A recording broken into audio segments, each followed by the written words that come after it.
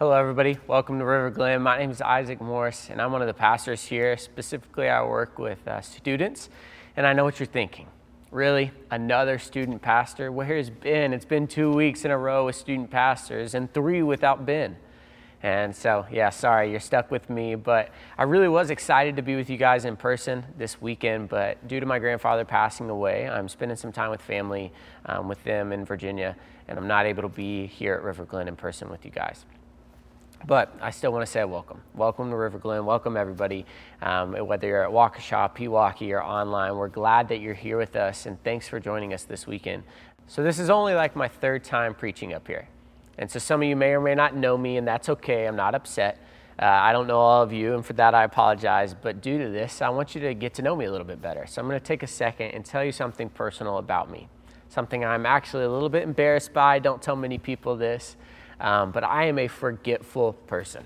And it's not just your normal forgetfulness, like it's bad. Like I lose my wallet probably 2 times a week on a minimum, just ask my wife. I lose my keys all the time, I lose my phone, and sometimes the worst part about losing my phone is that it's in my hand or I'm on it when I'm looking for it. Does anyone know what a tile is? I have it with me right here. It's a little thing that goes on your keys and you like push this button and it like pings your everything. It pings your phone, your wallet, whatever you need it to. I use it way too much, probably like 10 times a week. But really I'm forgetful. I just forget so much. And because of this, sometimes I forget what I'm doing. Like in the moment, I just forget what's going on or what I was supposed to be doing next. And it like drives me nuts. Like I can't think about anything else until I finish it. Like I think of something in the car that I need to do when I get home. And when I get home, I spend 20 minutes trying to figure out what that thing was that I was supposed to be doing. And it drives me nuts. Like, what am I doing here? Does anyone else know what I'm talking about possibly? Yeah? Maybe. Hopefully you guys do.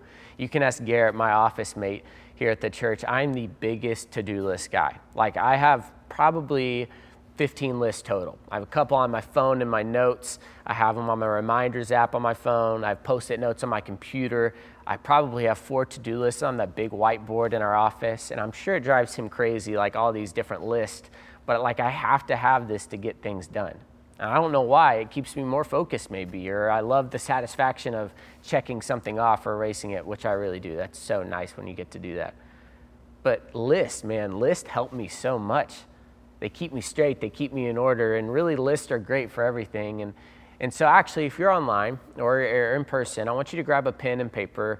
And if you're in person, you got a little pamphlet of cards. I want you to grab that and get that ready because we're going to use that at the end of service to make a list.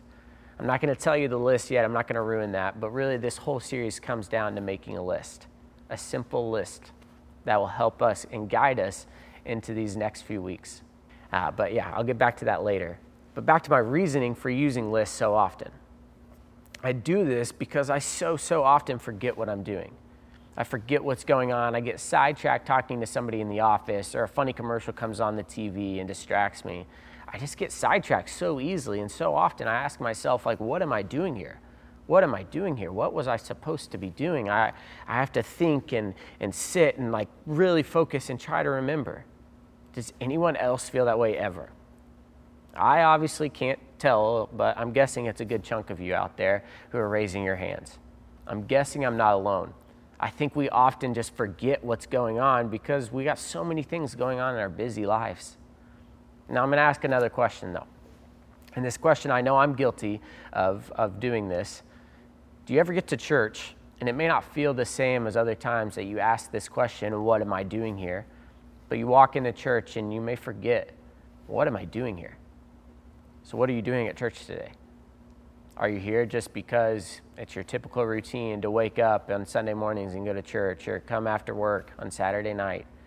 Are you here just because your family comes and so you just come along because you feel like you have to? Are you here for blank? As Christians and as a church leadership, we say our purpose and the reason we are here is to make more and better followers of Jesus. That's what we're here to do, and that's our goal. We remind ourselves of this each and every time we're planning an event or a service. We remind ourselves so we don't forget. We are here to make more and better followers of Jesus. It's the Great Commission. It's what we're called to do as Christians. And we ask ourselves if what we're doing is going to lead to making more and better followers. And that's why we're jumping into this series. the invitation. This whole series, it's 3 weeks long, and it's all about inviting people to church, inviting people into this mission of making more and better followers of Jesus. This 3-week series leads up to a huge weekend here at River Glen. It's our Show Up weekend on September 12th and 13th. This is our all-out effort to reach others, to reach out to our neighbors, to our friends, co-workers, family, anybody that you can think of. It's our all-out effort to reach out to them and invite them to know who Jesus is, to know the story of who Jesus is. We want to remind the church, us, the collective unit, me, you, all the staff, everyone, we want to remind us what we're doing here. We're here to make more and better followers of Jesus, and we can't forget that. It's too easy to walk in and forget what we're doing here. And so these 3 weeks, we're going to dive in and look at how Jesus, the perfect example, how Jesus personally invited people to be a part of his story, to be a part of his church. There's so many things that we can learn from the way that Jesus lived and loved and the way he served and invited others into his story. And the specific story that we're going to look at today starts in John 4. So you can grab your Bibles or whatever you have. It's going to be on the screen as well. But John 4, the background to this is that Jesus and his disciples are traveling.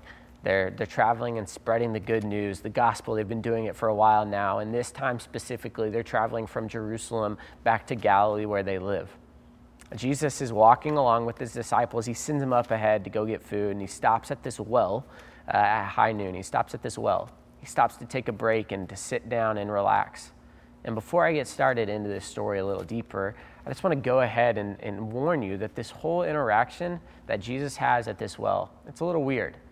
It may not seem super weird on the outside, but it is, and I'll explain it. But this is a weird interaction. And it starts with Jesus sitting at the well in verse 5.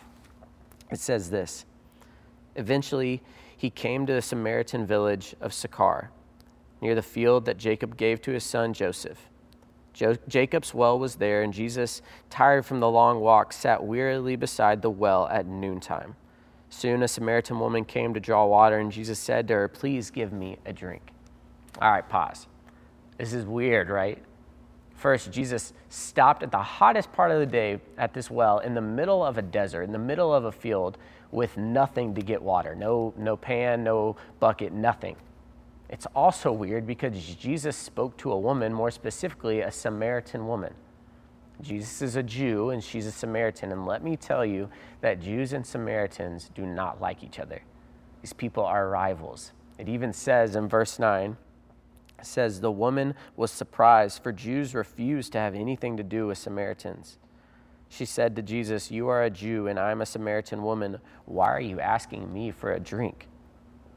They do not like each other. These people groups, they're complete rivals. And let me explain. It's more than Packers Bears. It's more than UNC Duke, more than any other rivalry that you can think of. These people hated each other. They had it out for each other. And there's a lot of reasons that go behind it, but you can even see, I'll give you an example. In the Catholic Bible, in the book of Ben Sirach, in chapter 50, verses 25 and 26, it says this: "My whole being loathes two nations, and the third is not even a people, the inhabitants of Syria, Philistia, and the foolish people who dwell in Shechem." Shechem is like the religious hub for the Samaritans. And so what Ben Sirach is saying here is that the people of Samaria are not even a people. The hatred runs deep. It's really deep. These people do not like each other. And so we're seeing the Samaritan woman and Jesus interact. It's weird. Also, we're seeing the Samaritan woman is alone, which is also weird. In this culture, women would never go to the well alone, nor would they go midday, because it's the hottest part of the day. Seeing this, we know that this woman's an outcast, or at least she doesn't want to be seen with other people. She's done something to stop others from being around her, and this is just a weird interaction. Jesus shouldn't be there, she shouldn't be there. It's the hottest part of the day, so that just stinks, and even more of a reason for them not to be there. Jesus is asking a Samaritan woman for water. This is weird. By all standards, Jesus shouldn't have been there, and Jesus shouldn't have spoken to this woman, but he did. It continues in verse 10. It says this: "Jesus replied, 'If you only knew the gift God has for you and who you are speaking to, you would ask me, and I would give you living water. But sir, you don't have a rope or a bucket, she said, "and this well is very deep. Where would you get this living water? And besides, do you think you're greater than our ancestor Jacob, who gave us this well? How can you offer better water than he and his sons and his animals enjoyed?" Jesus replied, "Anyone who drinks this water will soon become thirsty again, but those who drink the water I give will never be thirsty again. It becomes a fresh, bubbling spring within them, giving them eternal life." "Please, sir," the woman said, "give me this water, and then I'll never be thirsty again, and I won't have to come here and get water." "Please, sir, give me this water." She's begging. She's saying, "I want that. Man, that water sounds good. Give me some of that so I don't have to travel up here and get this water every day and be lonely and be out in the heat." She's like, "I want that water. I'm tired of walking all this way." Jesus then has to explain a little bit, though, what he's saying. It says this in verse 16, "Go and get your husband," Jesus told her. "I don't have a husband," the woman replied, which Jesus knew. Jesus said, "You're right. You don't have a husband, for you have had 5 husbands, and you aren't even married to the man that you are living with now. You certainly spoke the truth." "Sir," the woman said, "you must be a prophet." What Jesus is doing right here is he's calling her out. He's calling her out because this woman who comes to this well so often is looking for something to quench her thirst, figuratively and literally. She's literally looking for water, but figuratively she is seeking for an answer to life. She's looking to men really right now. She's been looking to men her whole life to be quenched, to find joy, to find purpose and peace. But Jesus is saying that will never quench your thirst. He's calling her out and saying all the things of the world will not quench your thirst. I think it's easy for us to judge this woman and say, like, man, she's bad. Living with all these men, ooh, like that's not good, right? But that's us sometimes. It may not be a struggle with looking to women or to men to quench our thirst or to make us happy. Maybe it is, though. But it may be looking to money or success, entertainment, alcohol, friends, whatever it is for you. I think we all know that as long as we keep going to the wells of the world, to these wells that the world has to offer, we're going to always come back thirsty. We are missing the well. We're missing Jesus. And the problem here is that a lot of us know that Jesus is the well, that he is the one who quenches our thirst. But we continue to seek elsewhere. We continue to look into the world and try to find things that make us happy and satisfy us. And now, yes, I think we can admit that we all are looking to be quenched in other places besides Jesus. We've done that, right? I know I have. But there's another step to that. We've looked there, but also I have friends that are seeking that as well. And some of them don't even know about this water that Jesus is talking about. And I do. I know about this water. We know about this water. That's what we're learning right now. We know about this water, and we have to be willing to tell our friends about it. Look at the rest of the story. We're going to see this woman at the well respond to the news and the revelation of who Jesus is. When she learned about how amazing Jesus is and that our thirst would be quenched by his Spirit, check it out in verse 28. This is a crazy story. It says, "The woman left her water jug beside the well and ran back to the village, telling everyone, 'Come and see the man who told me everything I ever did. Could he possibly be the Messiah?' And so the people came streaming from the village to see him." She ran. She ain't walking. She is running. She's like, "Oh my goodness, everyone needs to know about this. Everyone needs to know about the Messiah. This news is too good not to tell every single person I know." She runs to the village. Some of these people don't even know about this thing, this water that Jesus is talking about, this well that will spring up true life, true meaning, eternal life with God. She's got passion. She's sprinting to him. Man, why don't we have that passion? Hopefully you know the same thing that she just found out, right? Hopefully you know that Jesus is the answer. Like, yes, part of this message, first, remind yourself that you need to seek the water that Jesus is offering ourselves. We need to seek that water. We need to seek the truth of who Jesus is. Stop running to all the wells of the world that will run dry. These things of the world will never satisfy us. That's important. Don't forget that. But then there's a second step. It's not over. It's not over once you figure that out. Run. Run and tell others, like it says in verse 28. Run and tell others about this water. Run and tell others about Jesus. Run and tell others about your community at church and how important it is to you and how it's helped you through the struggles of life. Run and tell others. I hope that when we see the true water of Jesus, that when we taste the true water of Jesus, we want other people to taste it because it's really that good. And we can't think, well, that person, I don't know him well enough, or that person's too far gone, or that person's too different than me. No. Everyone needs to know this good news of who Jesus is. Jesus and this woman had nothing in common. Absolutely no reason to even look at each other, much less speak and have a conversation. But there he was. He wasn't there by accident. Jesus didn't do things by accident. No way. He was there because he sought this woman out. He sought out a woman who needed to hear the good news, who needed to know about this water that would quench her thirst, so she would stop seeking elsewhere. And so I have a question. Are you pushing yourself to seek people out who need to hear the good news? Are you running to tell people the good news? Are you running to tell people that there is something that will save their lives, that will change their lives and give them new meaning, that will quench their thirst for forever? I mean, at this point, I wouldn't be mad if I heard that half of you just started running out of the auditorium. Really, go ahead, run, that's fine. But no, I want you to stay. But really, are we paying attention? Are we looking out for people who we need to run to tell about Jesus? Are we looking out for people who need to be invited into this story? Are we looking for people who need community? Are we looking for people who need to be loved on, who are lost? We have to seek them out and personally invite them, personally ask them to be a part of the story.